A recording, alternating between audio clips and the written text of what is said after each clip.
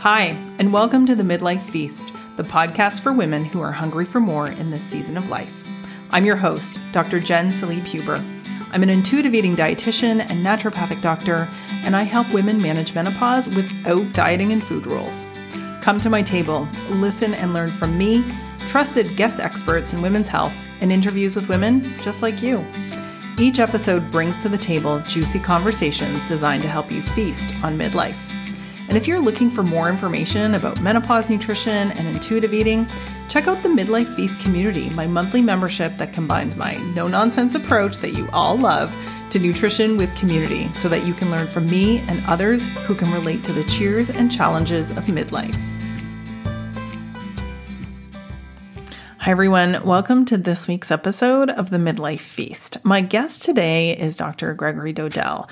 Dr. Dodell is an endocrinologist who practices in the United States, and he is one of the few weight-inclusive providers having conversations about diabetes in particular and trying to broaden the conversation beyond cutting carbs and losing weight.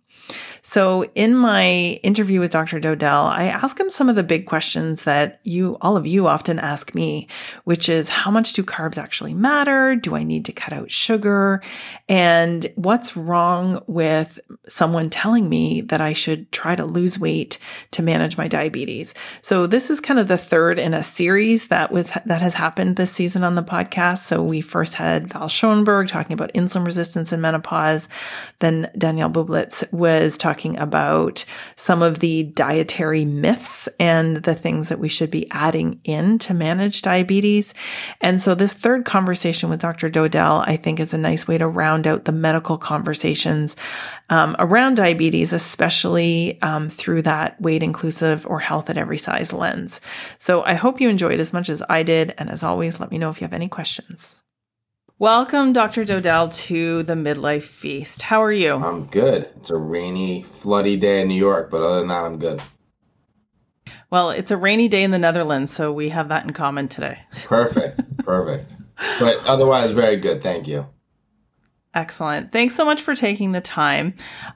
We've been talking about all things related to diabetes and insulin resistance on the podcast this month, and I'm really excited to have your opinions kind of into this conversation to round out the medical conversation piece that sometimes really makes things a little bit messy, for people who may be trying to navigate this in a weight-inclusive way. So before we dive into the discussion, can you just take a minute to introduce yourself to our listeners? Sure. I'm Greg Dodell. I'm a private endocrinologist in New York City, my own practice, Central Park Endocrinology.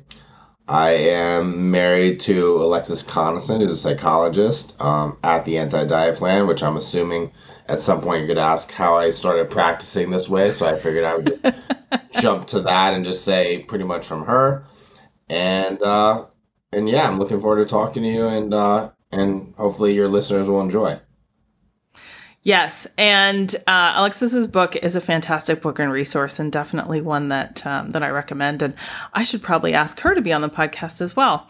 But why don't you just tell us a little bit, how did you get interested in health at every size? Because obviously your specialty would be one that would be considered, fairly conventional in terms of the approach. And regardless of the specialty, HAES or health at every size is not typically conventional. So how did this all get started?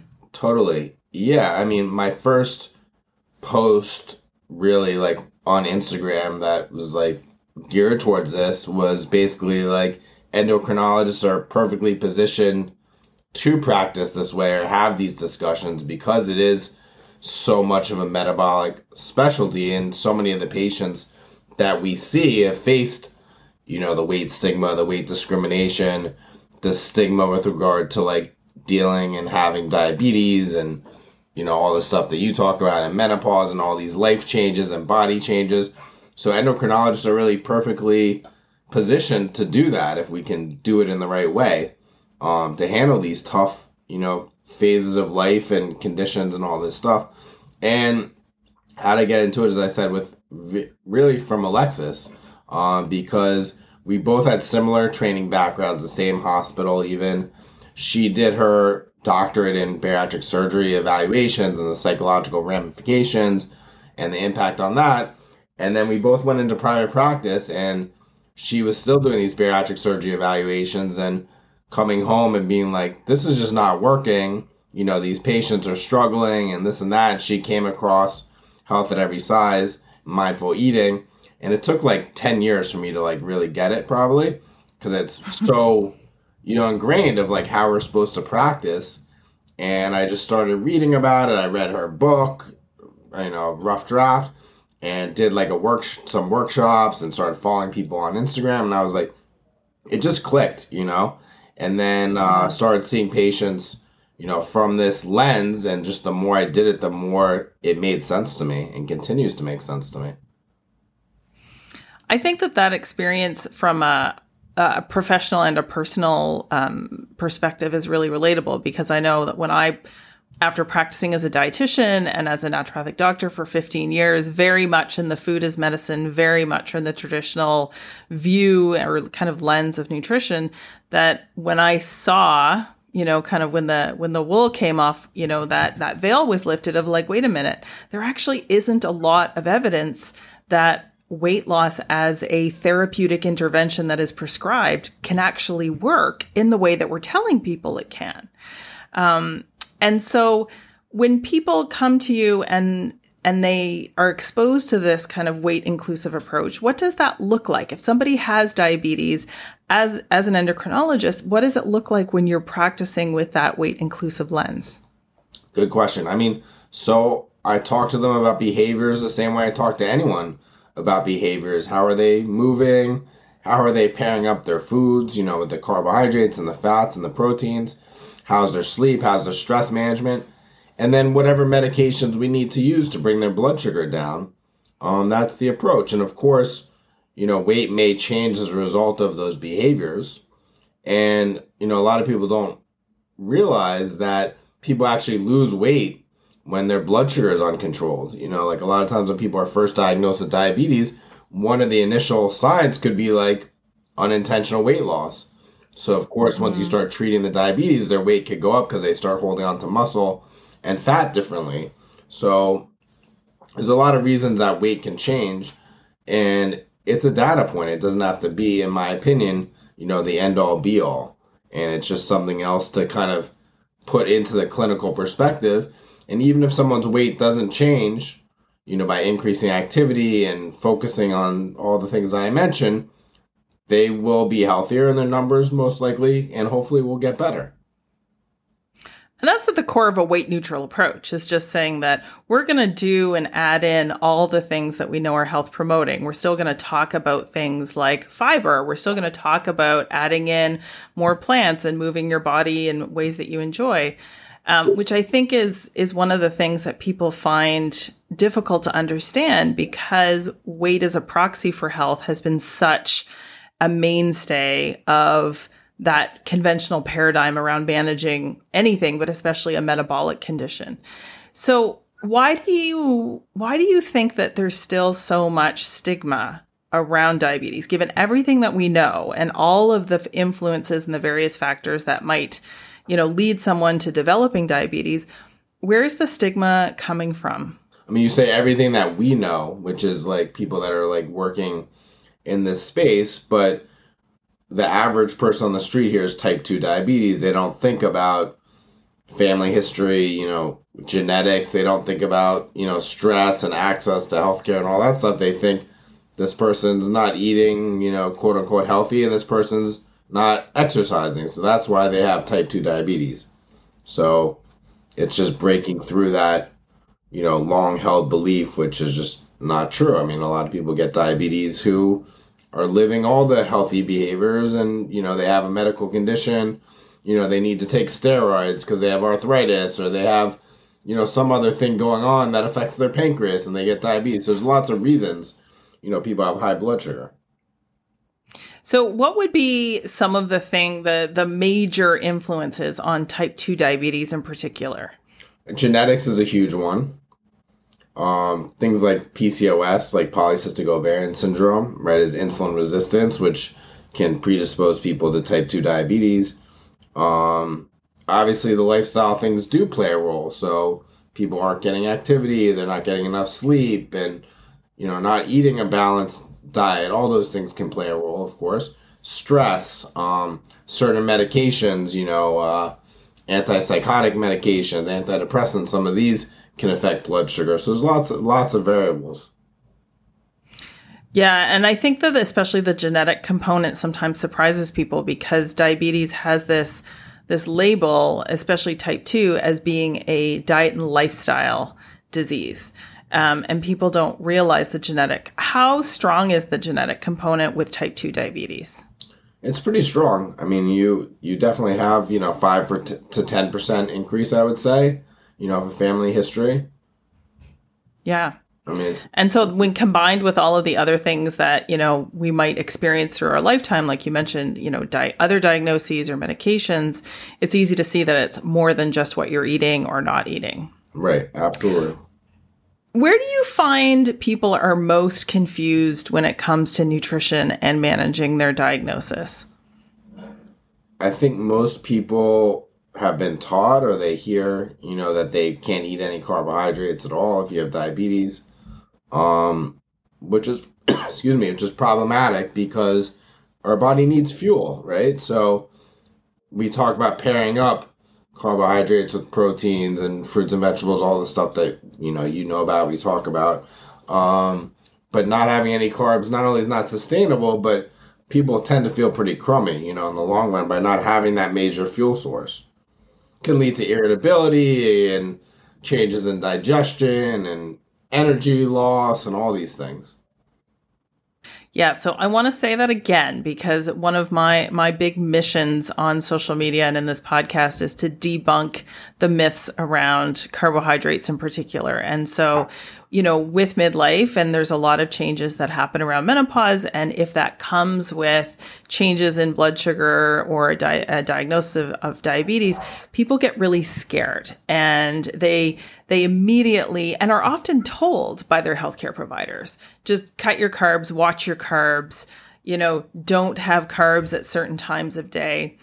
And as we had Danielle Bublitz on the podcast talking about that, and I've talked about it a lot, but I just want, to say one more time, carbohydrates do not need to be eliminated, even if someone has diabetes, right? Correct. Excellent. The thing is listening to your body, right? So if you just eat a carbohydrate by yourself and you feel, or if you're somebody who's monitoring your blood sugar, if you see a big spike and then a drop, or your sugar stays high, you don't feel good, you're thirsty, your energy drops, take note, and then maybe try and pair it up with something else or try a different kind of carbohydrate or whatever, so the body knows. It gives you feedback and that's really what you should be eating, not what someone else is telling you should be eating.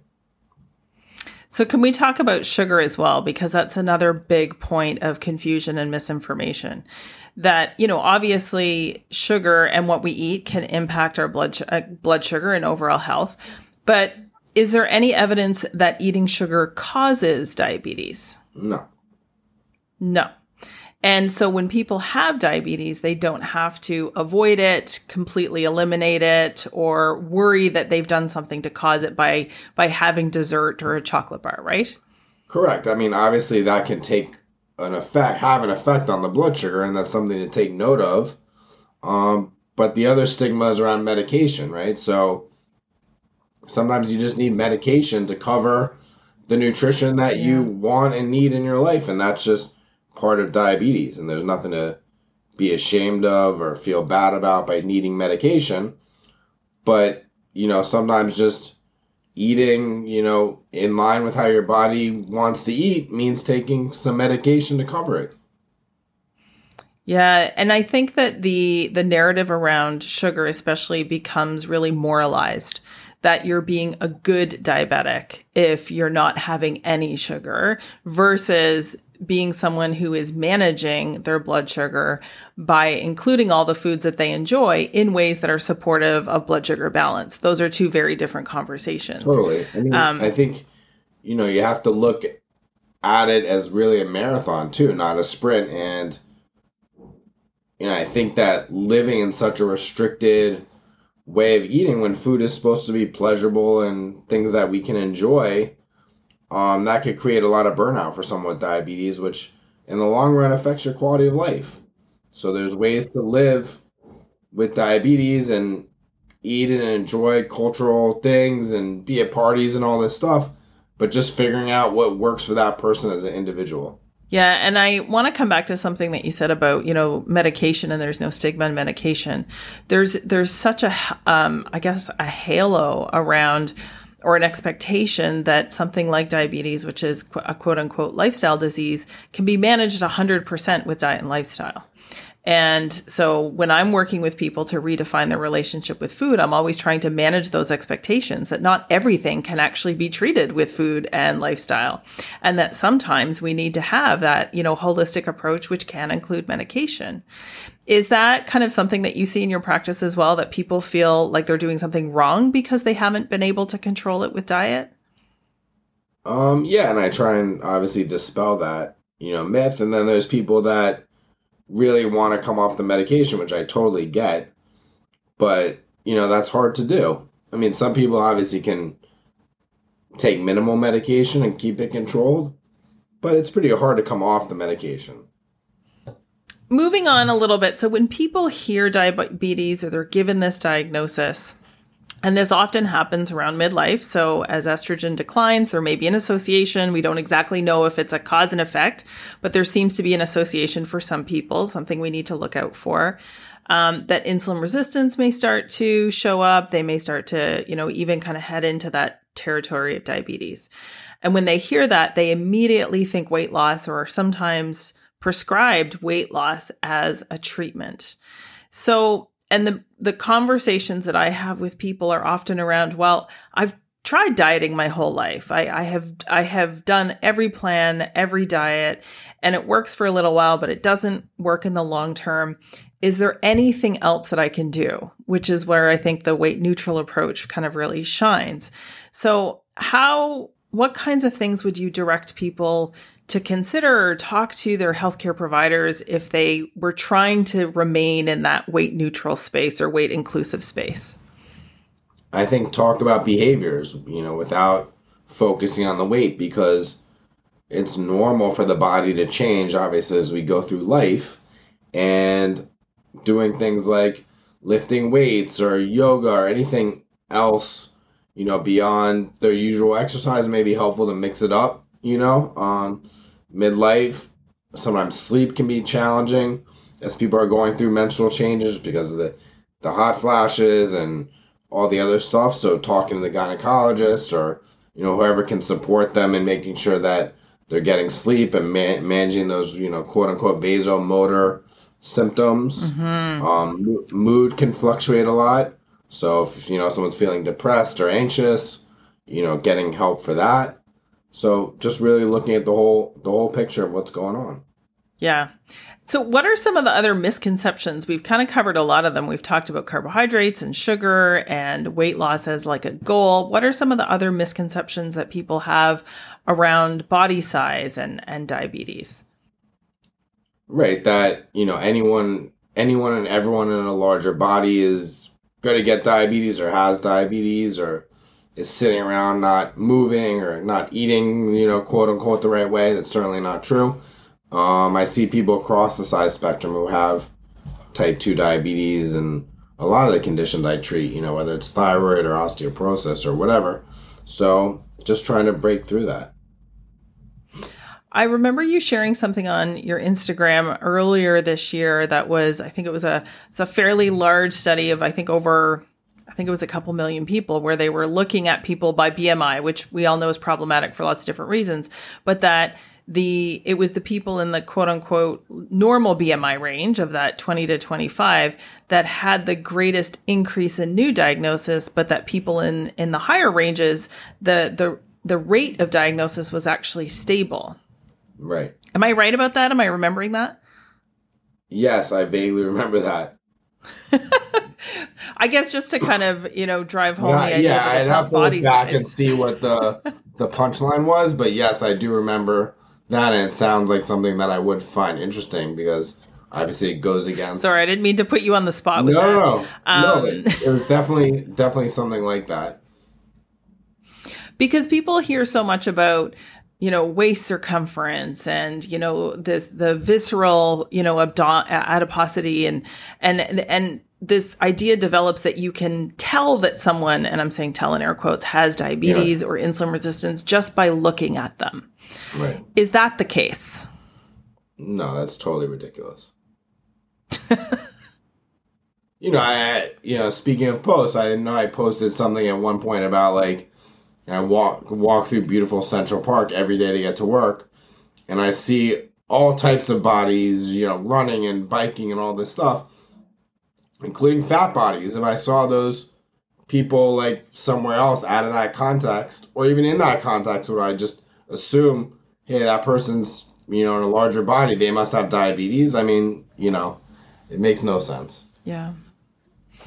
So, I mean, obviously, I think a lot of the questions that I've been asking you, hopefully, this is information that is going to reassure people, especially around that, this isn't a moral failure if you're diagnosed with this at any age for any reason, and that the size of your body, isn't involved in the diagnosis, meaning that like it's not the determining factor, and that there's so many other things that can be done in a weight inclusive, weight neutral space. Is there anything else that you would offer as kind of parting advice to anybody who might be feeling really scared? Because that's pretty common with this diagnosis, and feeling like they've done something wrong or to cause this. Yeah, I'd say number one, a lot of our control is out of our control. So, and even if it does happen, even if you could say, this is my fault, doesn't do you any good. You gotta move forward. And thankfully we have so many good resources, medications and fun exercise programs and other things that we could suggest, and nutrition changes and so many other ways to approach this, irrespective of weight, that can help someone have a long, healthy, good quality of life, diabetes or not. And a healthy relationship with food needs to be part of that. Totally. Not one that's based on fear. Totally. Yeah, because then you take away the quality of life. If food is something that, we can and should find pleasurable, and going to parties and family events and not, feeling like anything's off limits is a big goal. Absolutely. We need food joy in our life, not just nutrition. Right. So I always ask my guests, and I didn't prep you for this, but I always ask my guests what they think the missing ingredient in midlife is. So I would love to hear your answer. I think probably like hobbies. Yeah. We definitely need more time to do fun things, don't we? I think about it a lot, and I ask patients who are like about to retire, and I'm like, everyone works so hard. What are you going to do when you retire? Do you have hobbies? And a lot of people don't, and the people that do well in retirement are the people that volunteer and they take classes and they, have goals, other goals. So, I think midlife is a time where like you're like mid-career potentially, or towards the end of the career, and so much your focus has been on that and family, and then, that kind of is wrapping up in some sense. And then, what's next? So I would say planning for the next phase of life is important. I love that. The next season of life. I'm going to try and find a new hobby. Awesome. Thank you so much for taking the time today. I really appreciate. I know that your words of reassurance will go a long way, and I appreciate you taking time out of your busy day. I hope so. Thank you very much. Thanks for tuning in to this week's episode of the Midlife Feast. For more non-diet health, hormone, and general midlife support, click the link in the show notes to learn how you can work and learn from me. And if you enjoyed this episode and found it helpful, please consider leaving a review or subscribing, because it helps other women just like you find us and feel supported in midlife.